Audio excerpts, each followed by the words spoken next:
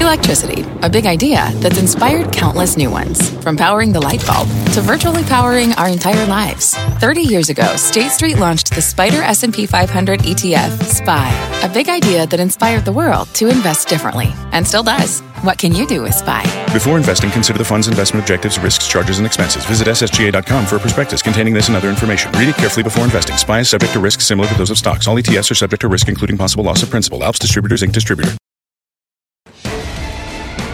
Live from the NASDAQ market site overlooking New York City's Times Square, this is Fast Money. I'm Melissa Lee. Our traders on the desk are Pete Najarian, Brian Kelly, Dan Nathan, and Guy Adami. Grub Flub shares melting more than 40% after quarterly results. The desk will grab some napkins, see if there's anything left to sop up. Plus, ahead of tomorrow's highly anticipated decision day, Jim Bianco says the Fed is playing with fire. We will discuss that. But we begin tonight with Boeing. See Dennis Muhlenberg getting grilled by lawmakers on Capitol Hill today over the 737 MAX crashes. Let's get straight to Phil LeBeau in D.C. with all the highlights. Hey, Phil.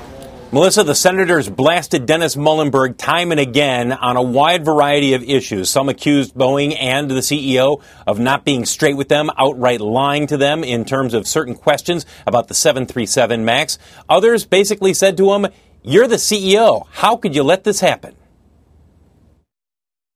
You're the CEO. The buck stops with you. Did you read this document? And how did your team not put it in front of you, run in with their hair on fire, saying, we got a real problem here? Those pilots never had a chance. These loved ones never had a chance. They were in flying coffins. I would walk before I was to get on a 737 MAX. I would walk. There's no way. Just a few of the comments from senators asking Dennis Muhlenberg and also offering their opinions in terms of the 737 MAX. For Dennis Muhlenberg's part, he said time and again, look, safety is at the core of our mission. We are committed to making sure that the MAX is safe when it returns to flight and that the company makes changes that are necessary to ensure that this never happens again. And guys, as you take a look at shares of Boeing, yeah, this stock came back a little bit today. And people are saying, well, does that mean that Dennis Muhlenberg did a good job on the Hill? No. It simply means that investors are looking at this saying, how much worse can it get? What's the worst that can happen for Boeing? Yeah, maybe this plane doesn't return to service by the end of the fourth quarter, but it will at some point, and there is a backlog of planes. And I know you guys have talked about this at length. I think that's what the investors were looking at today, saying, get past the headlines, get past a bad day for Dennis Muhlenberg on the Hill, and focus on that backlog of 4,400 737 MAXs. That all implies, Phil, that Congress will put the blame squarely on Dennis Muhlenberg and Boeing and not necessarily on the FAA, which might cause the 737 MAX to be grounded for even longer and or change certification processes. Melissa, I think you're spot on with that. I think that the pressure is on the FAA. And that when they finally decide, okay, we've got all the material that we need from Boeing for the recertification of the MAX, how long does it take for them to do this? Because they were embarrassed by what happened a year ago when the rest of the world grounded this plane while they repeatedly said, the data's not there, the data's not there. And now, everything that's come out in the last year, I mean, it's clear that the FAA is going to have to show Capitol Hill, yes, we understand our role as a regulator is not just to rubber stamp this plane.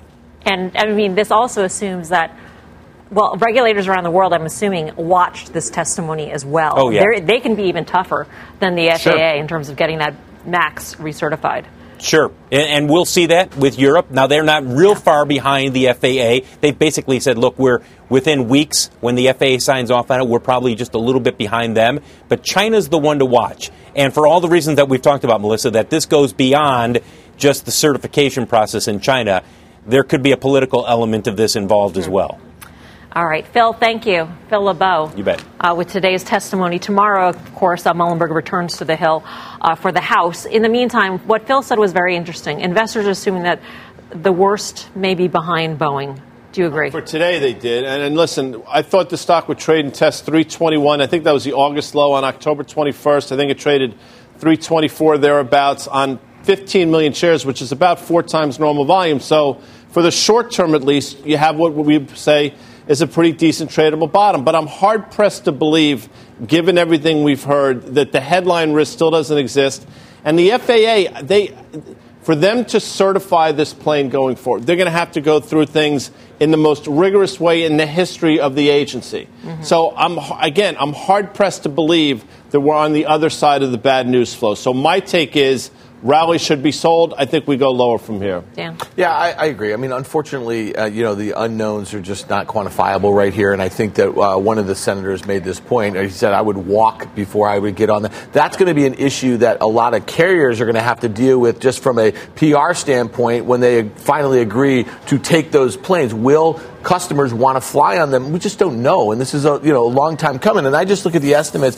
Sales last year were $101 billion. They're expected to be $83 billion. And then I think consensus has them going up to $123. That's assuming that all these planes that are being built are going to be sold again. Boeing may end up holding billions and billions and billions of dollars of these planes before the carriers buy them again. And that's the point about China, I guess. Right. Yeah, and the stock's traded this way all year. For the better part of 10 months, we've been in this range between 320 and 380, let's call it. And effectively what the investors have been doing is getting optimistic. Remember, it was supposed to be first or second quarter of this year it was going to come out. Then it was going to be September. And it keeps getting pushed back and pushed back. So we're in this optimistic phase, but I think I'm with everybody else here. You get up to 360, 380, somewhere in that range. I'd be selling it because I do think it's going to be a long time. We don't know what kind of liability is there. We don't know how customers are going to respond to this. And then what are you buying here? Right? What are you trying to trade? What's the theme? You're trying to trade the airline industry, but you're also trying to trade defense. You have better ways to do that. You could buy UTX. You could buy Delta Airlines if you want to try to play those things and have none of the headline risk that Boeing has. But you might also be trying to trade a duopoly. And that's a dynamic that exists here that's different from any other crisis that you can point to and try and make a comparison to. I was trying to make the comparison to Wells Fargo, but it's completely different in that you've only got Airbus and you've only got Boeing. Which is the interesting part, and Dan brings up the unknowns, you bring up all the liabilities, and I don't disagree with that. And that's why I've had a really hard time. I've looked at this so many different times, Mel, where I've said, you know what, I think I'm going to buy it if it gets to this level. And I haven't done it. And why haven't I done it? Even with the duopoly, there's still an issue out there of we don't know what the actual impacts will be. I mean, I think the one thing that we can look towards in the future will be, I think they will eventually get that free cash flow back. I think there's a lot of things they'll get back. We know about the backlog. Their competitor has an unbelievable backlog. So where are people going to go if they jump out of Boeing? Are they really going to go to the competitor? Because if so, they're in a multi-year line, right? I mean, so there's that's what makes this so interesting. And I think that's why the stock hasn't cracked. Otherwise, I think it should have been a 285 stock like it was a year ago December. Never got down to those levels again. Key word is crack. I mean, I've just pulled up the BP chart from 10 years ago, and I'm not saying that this is equivalent to what happened in the Gulf in there, but that stock went from $60 to below 30 in a matter of months or something like that. And then at some point you can say, listen, all these unknowns, the same thing, the sentiment's horrible. If I'm buying this for 10 years out, will I be okay? And you say probably yeah, and it's worked out okay at some point. Mm-hmm. This one with Boeing, we just don't. It hasn't cracked. To your point, it hasn't. The resilience is the fact that I think stands out. I mean, it's been so resilient at these levels. Saying that this is the deal of the century because of the duopoly or whatever you're saying. There's a lot of stocks out there to trade. Yeah. And so when there's this much confusion on trying to figure this one out, why try? Right, it makes sense to maybe look around. Here's one question I asked yesterday, but you weren't here yesterday. No, I was gallivanting. You're gallivanting around, I don't know what town. Here's a question. If Dennis Muhlenberg steps down, gets kicked out, whatever, does the stock go up or down? Think, in my opinion, I don't think that has any effect at all. Really? I mean, maybe knee-jerk it goes higher, but I mean, if you're looking for a fall person on the back of this to rally the stock, I think you're looking at the wrong places. And I understand what everybody says in terms of the stock hasn't broken down in a meaningful way, but consider this. I mean, you've talked about the duopoly. Stock has been bolstered by the fact that the S&P 500 is at an all-time high. So you've had tremendous market tailwinds behind this, and it's still down from 450-ish back in February of last year, right? So, I mean, it's not like it has been punished. I think our point is we're surprised it hasn't been punished enough. But if the broader market were to ever to roll over for whatever reason, I don't think Boeing would be, I don't think they'd be safe from that move. Okay. For more on Boeing, let's bring in Ernie Arvey, the president of Air Insight Group. He's previously called for Muhlenberg to step down. Ernie, great to have you back. Thanks, Melissa. Nice to be here again. What to invest? I mean, if you take a look at the stock today, if the stock is up, we were talking about that. What do you think investors should know about this process that Boeing has in front of it to get the 737 MAX back in the air? Well, I think the process has been delayed several times. They still haven't made the final submissions to the FAA, although if we believe Mr. Muhlenberg, they're getting closer. But that still will take the FAA another 5 to 6 weeks to analyze after they get Boeing's final documentation. That puts us into next year or late into December, and the airlines will take probably 1 to 2 months each to get back into service. So the earliest we see is right about the end of the first quarter of next year, and more probably the second quarter, because there are a number of issues that have come up during that process that Boeing is addressing, as well as the fundamental problem with the MACS system. People are so focused on Boeing and what Boeing can do to get that plane back in the air, Ernie, but in terms of the pressure on the FAA and the process by which it certifies aircraft, do you think that will have to change permanently, and that could actually cause a longer path before the MAX gets back in the air? I think the process will change. I think the review we've had with international regulators will be thorough enough that once the submission is made, the recertification process will probably go fairly smoothly. But for the next aircraft, for the 777X, for the new middle market aircraft that Boeing is doing, I think for those programs we'll see much more scrutiny from the FAA as the process changes. And I think the hole in the process right now is the Organizational Delegation Authority, the ODA, in which Boeing employees can certify certain requirements. And where they used to have a direct link to the FAA, now they report to the FAA through Boeing managers. So that clear voice of potential whistleblowing to the FAA has been eliminated.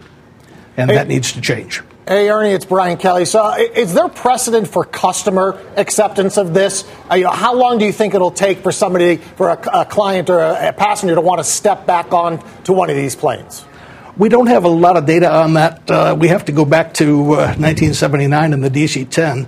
And that took about 6 months for passengers to get back on board that aircraft and have similar load factors. But that was before social media.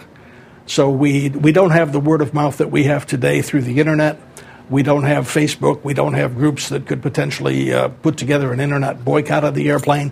So we don't yet know the answer. It could take a year before people get back on board this airplane or longer.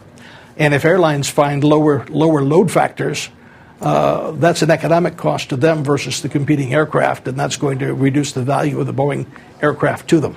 We're just about out of time, Ernie, but we were talking about how investors are happy to stay in the stock, at least for now, because it is a duopoly out there. And I'm wondering, in your experience, how solid is that duopoly, and have you seen instances where airlines could actually switch to a different plane by a different plane maker? The duopoly is pretty solid. It's difficult to switch if you're a major carrier with a large fleet, because there just aren't 100 delivery positions at Airbus available next year. You've got to get in line and wait 5 or 6 years. But for the smaller carriers who buy 2s and 3s, those can happen, and Airbus can certainly increase capacity. It's putting another line in for the A220. It's got its Alabama line ramping up. There is capacity in the system at the margins, but you're right. There simply is no alternative to Airbus or Boeing at this point until the Chinese and the C919 enter the market with full production, which is probably not till 2025.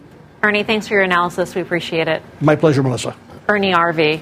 All right, so So we had last week there was a lot of downgrades, right? And I think the bear case was that they're only going to be producing about like low 40s per month, and the bull case was at somewhere upwards of the high 50s or something like that. And talking about getting that free cash flow back to those prior levels in the low to mid 40s, it's just a disaster for a couple of years, and that's one of the reasons why you bought this stock, because of that backlog, because of the free cash flow generation, and therefore the valuations just came down dramatically if you looked at a lot of the notes. So if they can't get above 50 anytime early 2020, it's just a no touch, I think, right now. Yeah, I think if you're buying Boeing here for a trade for 15 to 20% move, you're betting on no further headline risk, which I don't think any of us can say with any degree of certainty, and you're also betting on the fact that the market's going to continue to grind higher. So if you believe those two things, there's absolutely upside back to that 375 level, which if you go back and look, that's where we broke down from in the late winter, early spring of this year. You just don't believe it. I know I don't believe it. And I you don't make believe that. it. Well, I And just you think don't it's believe bad. it. I think it's bad risk reward, right? Yeah. So guys talking about the fact that if the market goes up, this stock goes up with it. Well, why wouldn't I just buy the market? Because I'm taking the exact same risk. And if there's a headline that, wait a second, this gets delayed for 6 months or a major carrier changes, I don't know what's going to happen. Boeing goes down and the market could still go up. So it's a lose-lose. It's just terrible risk reward in my view. The key is that we don't have a gun to our heads to have to make this trade. So there Right. are other places we can make it and still have the same types of exposure. Coming up, Amgen and AMD both reporting earnings after the bell. We'll give you the highlights, plus the market waiting on tomorrow's Fed decision. But Jim Bianco says the Fed is playing with fire. He will tell us what he sees and why investors might get burned. We're live from Times Square in New York City. Much more Fast Money after this.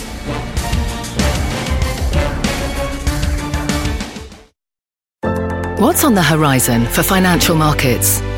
At PGIM, it's a question that over 1,400 investment professionals relentlessly research in pursuit of your long-term goals. Specialized across asset classes, but united in collaboration, our teams provide global and local expertise. Our investments shape tomorrow, today. Pursue your tomorrow with PGIM, a leading global asset manager.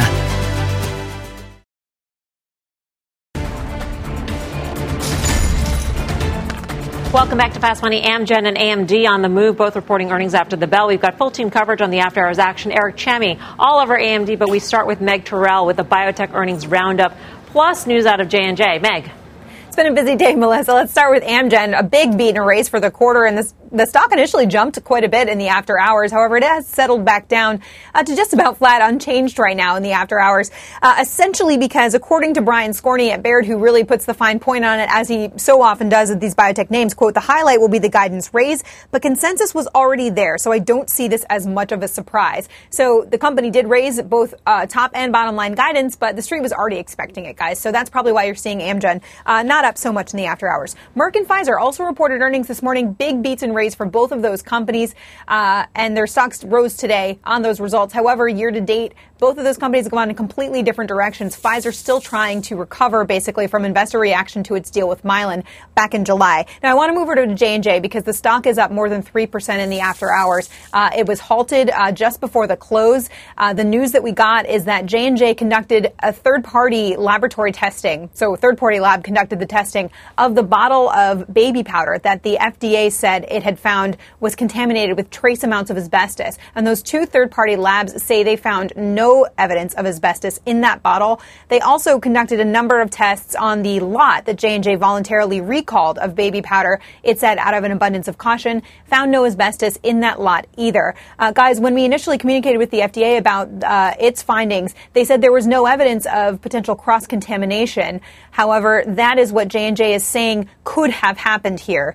So we're waiting to hear back from the FDA about what it thinks, but J&J is saying no evidence of asbestos in that bottle and over 40 years of testing of its product. So just to be clear, Meg, J&J, two third-party labs tested the same exact bottle of talc that the FDA tested. So That's right. So they're saying basically that the FDA's lab got it wrong. That's what they are saying. And they paid this third-party laboratory, these two labs? That's my understanding. Okay. J&J contracted with these two third-party labs, yes. All right. Meg, thank you. Meg Terrell in Washington, wrapping all the biotech and healthcare news. Healthcare was the best performing sector here. Does J&J fall into that category, Pete, of those stocks where you've got all these other stocks in the world? Why do you need to trade J&J at this point? It's a really easy answer for me. I'm not in it, but I am in Pfizer. I am in Merck. And when I look at the Merck numbers, they were absolutely outstanding. You look at the guidance that they gave, that was strong. Keytruda is just an unbelievable drug for them. It's up 62%. So there's a lot of good things going on right now when you're looking at the sales and everything in the growth factor from Merck. And I think in Pfizer, too, quite frankly. And I still think the pipeline's there. They have some issues going back a ways. But why not be in those names right now that you don't have as much headline risk as J&J, where you don't know, is it going to be the opiates, is it going to be this, is it going to be that? Seems like there's always something hanging over them right now. Until that's removed, I see other places to be. You know, Ernie Arvey was making an interesting point about social media in terms of public acceptance of the 737 MAX when it gets back in the air. For this particular instance, you're a member of the public, you have a baby. Are you going to now use talc? No. Because J&J paid two labs to test their product and they found nothing. No, you know the answer. The answer is, of course not. I mean, the last thing you're going to want to be a guinea pig is your children. So the short answer is no, at least I wouldn't. I can't speak for the entire 340 million people in the United States. But to Pete's point, I don't know why you'd have to go down that road. I thought it would trade down to 121. I don't know how close it got, but I still think J&J said no touch quickly on Amgen because I think it's important to bring up. That was a very good quarter. I understand what Meg said. They raised their guidance. Now they're basically in line with where the street was. It doesn't mean the stock's still not cheap, though. And at 13 times next year's earnings, it's one of the cheaper biotechs. And Enbrel, which is their big drug, they were expecting a decline in revenues year over year. They actually increased by 6%, which is a really good sign. 208 quickly was the level it's topped out at a number of times going back to late 2018. That's where we are now. That's your bogey, but I still like this stock here. All right, let's move on to AMD. That stock is moving higher on the results. Eric Chamey's at headquarters with the details. Hey, Eric. Hey, Melissa, that's right. It's been a volatile after-hours session for AMD, adding to what has been a mixed bag of earnings for the chip sector overall so far this season. AMD missing Wall Street forecasts on total sales just barely, but it did beat in the increasingly important data center category. The company's computing and graphics segment, which includes those data centers, rose 36%, beating analyst projections. But 2 points of weakness. Guidance for the current quarter, which came in a little light and could be a point of concern, as rival Intel said it anticipated strong spending in data centers for the rest of the year. Another worry, gross margins. Those came in only in line with expectations. Remember, Intel, despite a strong earnings beat last week, similarly disappointed investors with continued gross margin headwinds as the competitive chip landscape intensifies. The muted reaction after hours could also be something of a heat check for the stock, which is up nearly 80% this year. It's one of the top performers in the SMH ETF. Investors will be listening closely for any further commentary on those headwinds related to ongoing trade tensions and new potential customer targets after landing Google and Twitter in August with its newest server chips. Back to you, Melissa. All right, Eric, thank you. Eric Chemey back at headquarters. I like that phrase, heat check. Really nice use of the phrase heat check. I mean, I think that's the main point. This stock is up 80% of the year. It just ran 20% into this print. And the fact that they came in line with the quarter and guidance and the stock is basically unchanged after that move tells you that investors are optimistic about what comes next. And I think he just said it. It's about share gains that they've been taking it with their new server chip. It's specifically against Intel. Maybe that gross margin is an issue versus pricing with Intel, who's trying to get some of that share back. But the stock seems okay despite a pretty lackluster report. Yeah, I mean, it seems okay, but to your point, it's already up so much. It looks like it's at resistance, and now you've got its competitor having shrinking gross margins. They have shrinking gross margins, incredibly competitive environment. Why do you have to buy it here? I don't think you have to. I think you can wait for a breakout. You can wait for a breakout in the SMH for the momentum to come and then buy this one on the momentum. I think that's the way to play it. And, Brian, you talk about the competitive environment, and that's exactly what it is, and we talk about the margins as well. But one of these two different companies, Intel and AMD, one of them actually guided for a stronger quarter next quarter. That was Intel. That's why I think Intel's trading up towards that 56 number, because it's had some positive guidance, and they're winning in data center, I think, right now. Because if you look at the contracts with Amazon and Microsoft, they seem to be positioned much better right now, in my opinion, especially after the run AMD's already had. And the valuation story is Intel's much more compelling than AMD at these levels. And go back last year if you just want to play stock market. I mean, here's a name in AMD that went basically from 15 to the levels we're at now in a straight line over 3 months, and then cratered, basically gave it all back in a month. Here we are seeing a similar type move from 20 to 34. We're into this quarter. Guidance was okay, but do you want to play stock market here at 32 times next year's numbers when this has been a resistance level? My instincts say take profits in AMD. All right. For more on all of today's big earnings, from Amgen to AMD, head on over to CNBC.com. I'm Melissa Lee. You're watching Fast Money here on CNBC. Here's what else is coming up this hour. Investors have lost their appetite for Grubhub, with shares notching the biggest one-day decline ever. We'll break down the future of the food delivery business. Plus, the most valuable public company in the world reports earnings tomorrow. A look at what the options market is betting Apple will say about its iPhone outlook. All that and more when Fast Money returns. What does it mean to be rich? Maybe it's less about reaching a magic number and more about discovering the magic in life. At Edward Jones, our dedicated financial advisors are the people you can count on for financial strategies that help support a life you love. Because the key to being rich is knowing what counts. Learn more about our comprehensive approach to planning at edwardjones.com/findyourrich. Edward Jones, member SIPC. This podcast is supported by FedEx. Dear small and medium businesses, no one wants happy customers more than you do. So you need a business partner just like you. Like FedEx, who understands your passion for serving your customers because they have the same commitment towards you. That's why FedEx offers you picture proof of delivery, packageless and paperless returns, as well as weekend home delivery to 98% of the U.S. on Saturday and 50% on Sunday. See the FedEx service guide for delivery information. What's more, FedEx Ground is faster to more locations than UPS Ground. Trust FedEx for timely deliveries. See what FedEx can do for your business.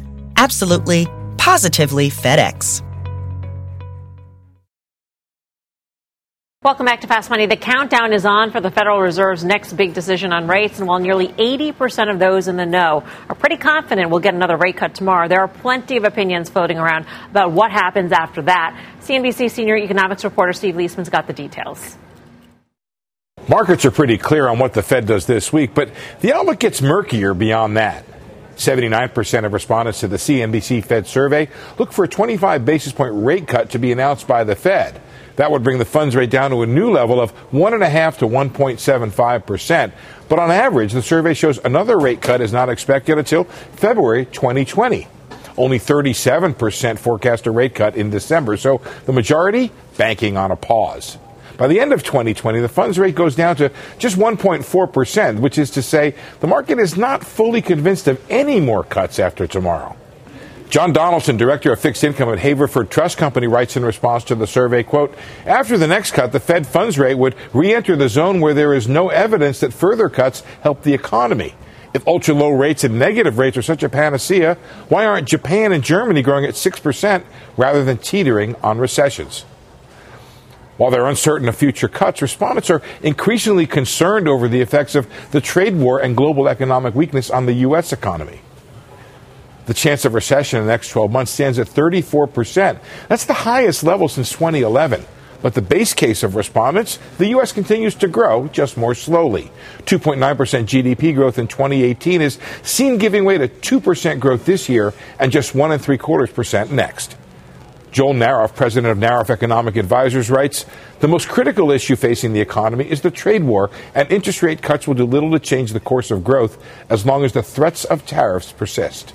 76% of respondents say tariffs have resulted in higher prices for consumers, and 60% have cut their growth forecast for this year and next due to the tariffs.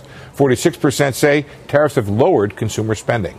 So the murky outlook for the Fed and the economy seem to flow directly from the uncertain outlook for tariffs and their impacts on the global and U.S. economies. Back to you. All right, Steve, thank you. Steve Leeson back at headquarters. As investors try to guess the Fed's next move, our next guest says the central bank is playing with fire by remaining passive in a world of rapidly falling rates. Let's bring in Jim Bianco, president of Bianco Research Firm from Chicago. Jim, great to see you again. Thanks, Bill. What do you mean by passive? What should the Fed be doing? Well, we live in a global world, and we live with global interest rates as well, too. Right now, for the first time ever, the funds rate is the highest in the developed world, the highest policy rate in the developed world.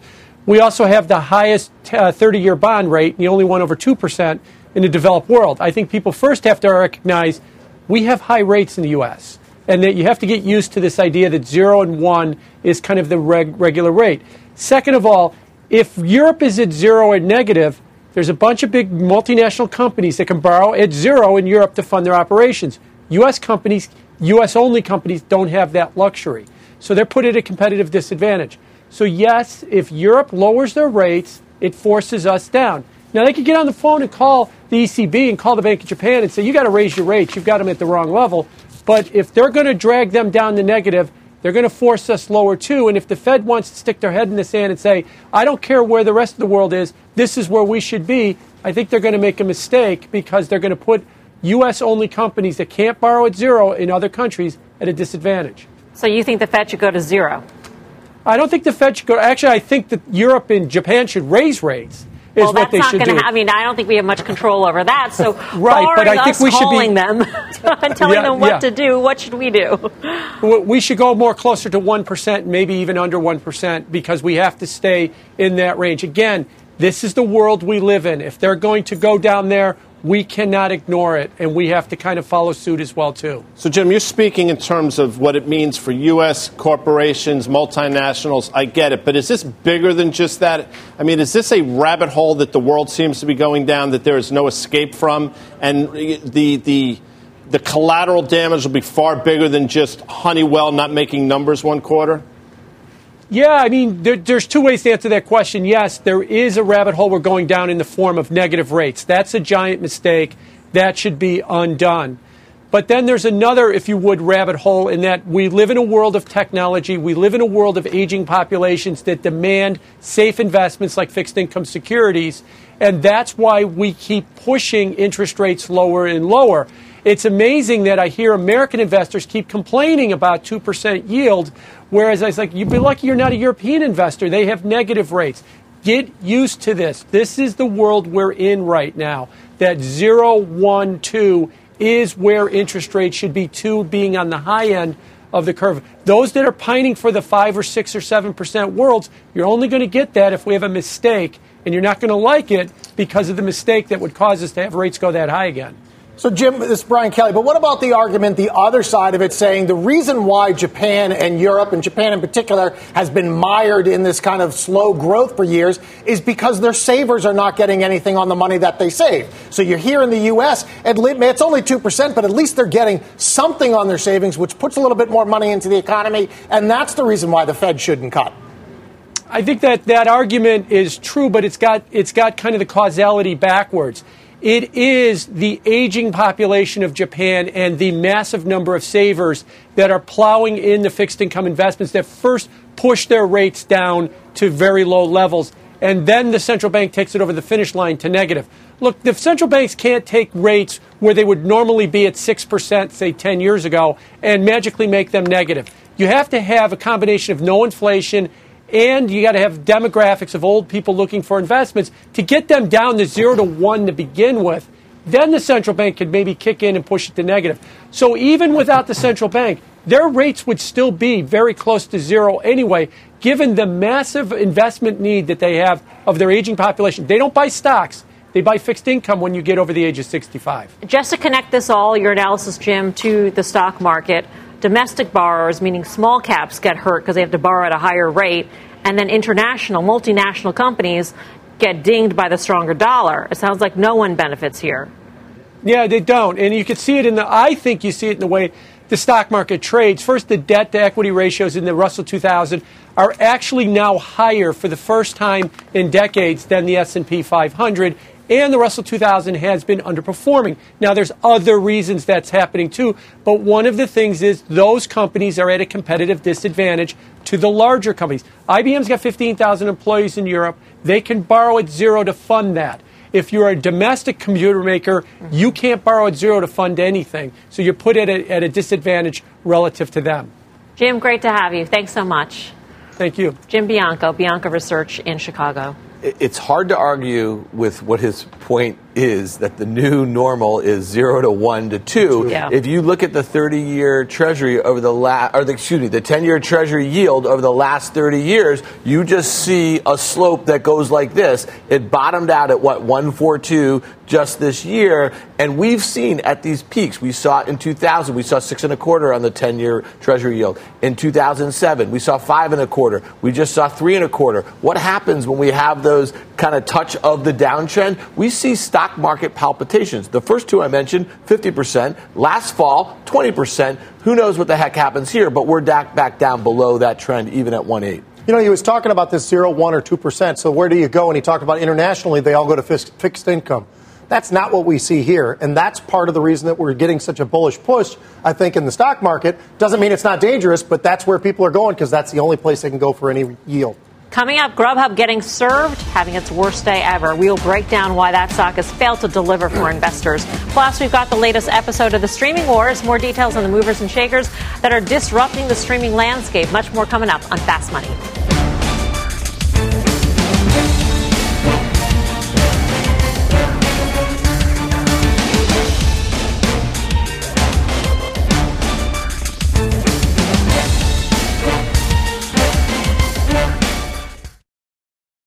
Welcome back to Fast Money. Time for a little buzzkill.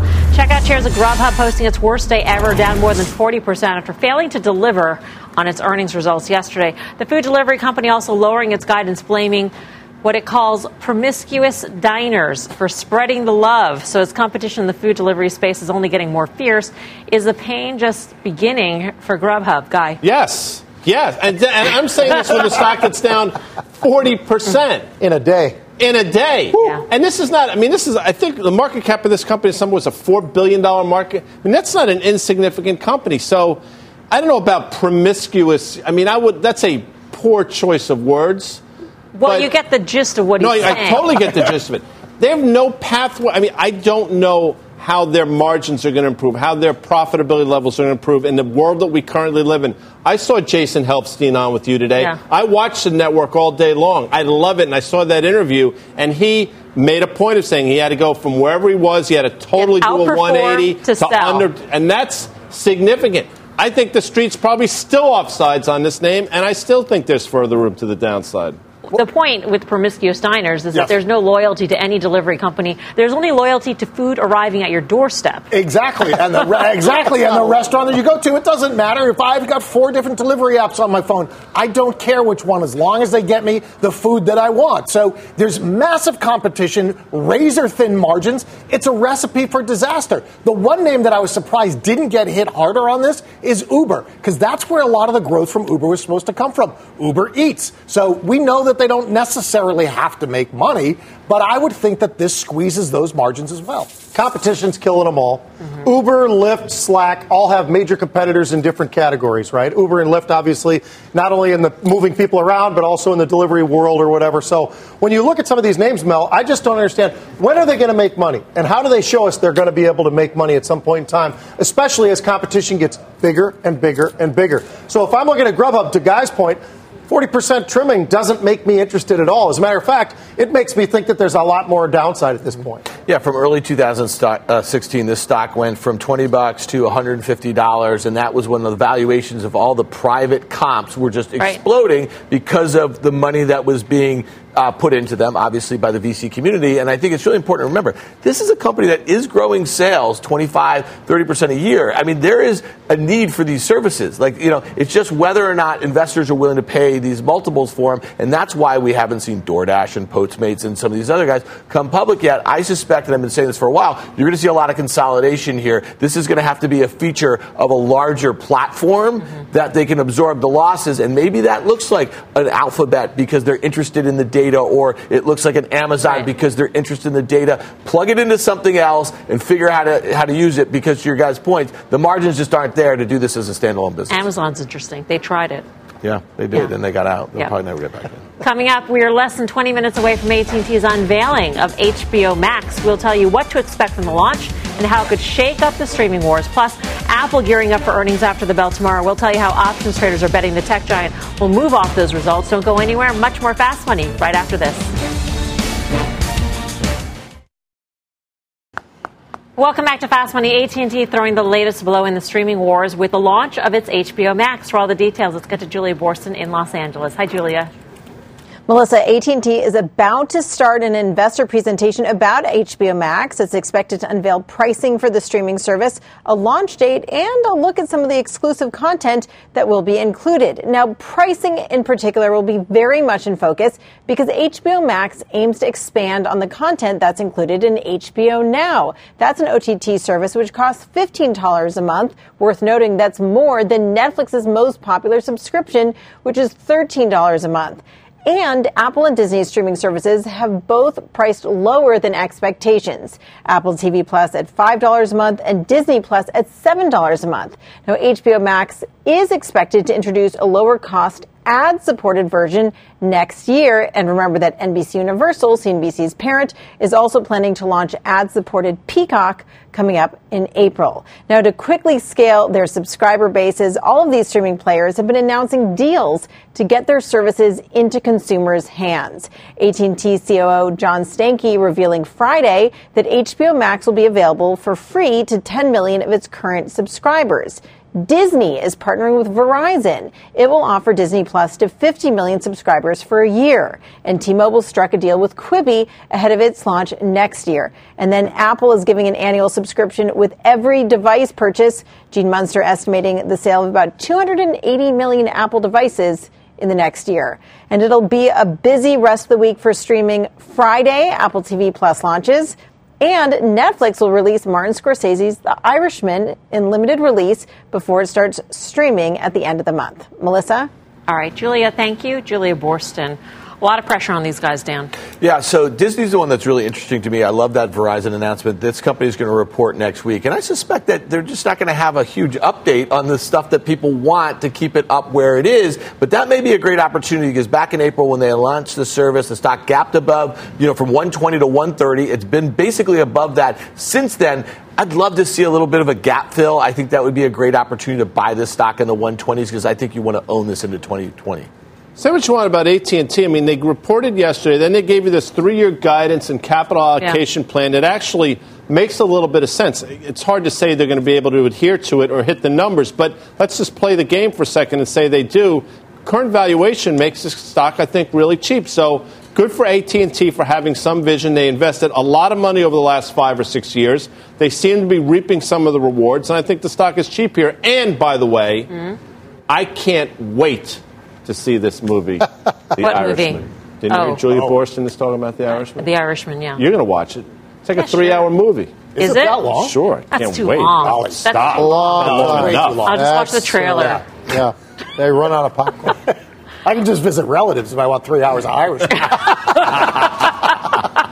But in terms of the pricing, Julia makes a good point in terms of the HBO Max. I mean, there's going to be pressure to price it lower than what HBO is offered at, which is $15 a month to compete with all these other guys. Yeah, I mean, again, we talk about how much competition is out there. There's another industry that's seeing that competition out there. I think of anything, I would go with what Dan said. I was looking at Disney. I think $120. That's probably where I want to get it. I think that's a decent place to get into the name.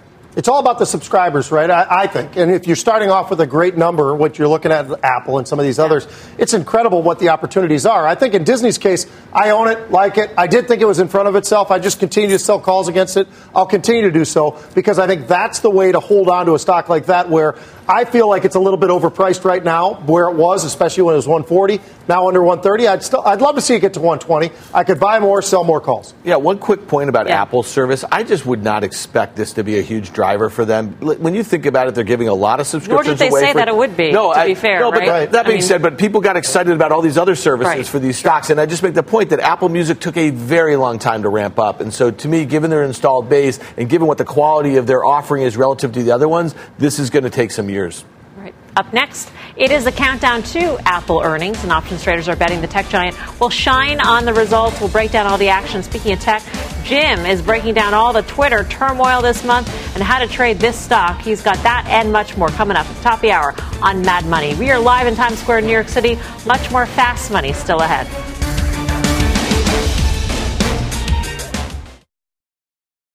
Welcome back to Fast Money. Tech Titan Apple will take center stage when it reports earnings after the bell tomorrow. And when the results cross the wire, options traders think the stock could hit all-time highs. Dan Nathan's heading over to the plasma. Take a bite out of the action. It hit all-time highs today. Dan? Yeah, all-time high, big reversal Mel off that all-time high. Call volume ran kind of hot. It was 1.5 times that of puts today. And like you said, that earnings report tomorrow after the close, the implied move in the options market is about 4.5%, which is actually shy to the 5.5% average over the last 4 quarters. The stock's been moving pretty heftily over the last few quarters here. So let's look at the action today. The most active strike was the November 1st weekly 250 calls. A little more than 26,000 of those traded at an average price of $313. Maybe 13,000 of those or so were opening. And when you think about that sort of price action, weeklies into an event like this, you're just saying that these are traders looking to kind of play that momentum that's been in place over the last few weeks into what they expect to be a good earnings report. Let's just go to the chart, though, and one of the reasons why you might want to define your risk if you are going bullish into this print here. we know about a few weeks ago, the stock broke out above that all-time high from about a year ago here, and it just kept on going until today. We had that little move here. But this stock is up 54% of the year. It's up 70% from that low that it made on January 2nd after it had that very disappointing Q1 in China last year. And I just want to make a point. A lot of people have been saying that this company deserves a higher multiple for that blended rate between hardware and software. Well, if you look at this chart right here, this is the PE. It's trading at nearly 19 times. That is near a 10-year high, and a PE to growth closer to 2. That's also getting towards highs. So to me, I think the valuation looks full. The stock looks extended. I would not be a buyer in this thing. If I was, I'd look to define my risk with calls. All right. Thanks for that, Dan. For more options action, tune into the live show this Friday, 5:30 p.m. Eastern Time. Up next, final trades.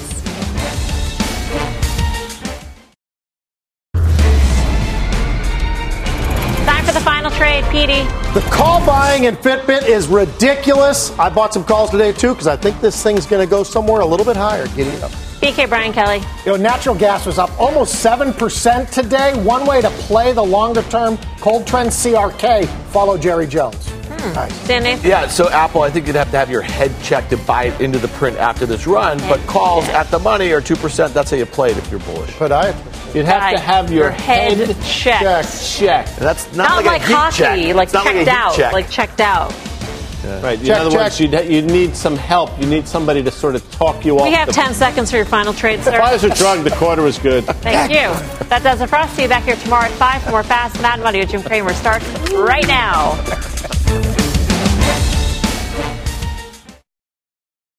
This podcast is supported by FedEx. Dear small and medium businesses, no one wants happy customers more than you do. That's why FedEx offers you picture proof of delivery, packageless and paperless returns, as well as weekend home delivery to 98% of the U.S. on Saturday and 50% on Sunday. See the FedEx service guide for delivery information. FedEx Ground service is also faster to more locations than UPS Ground. See what FedEx can do for your business. Absolutely, positively FedEx.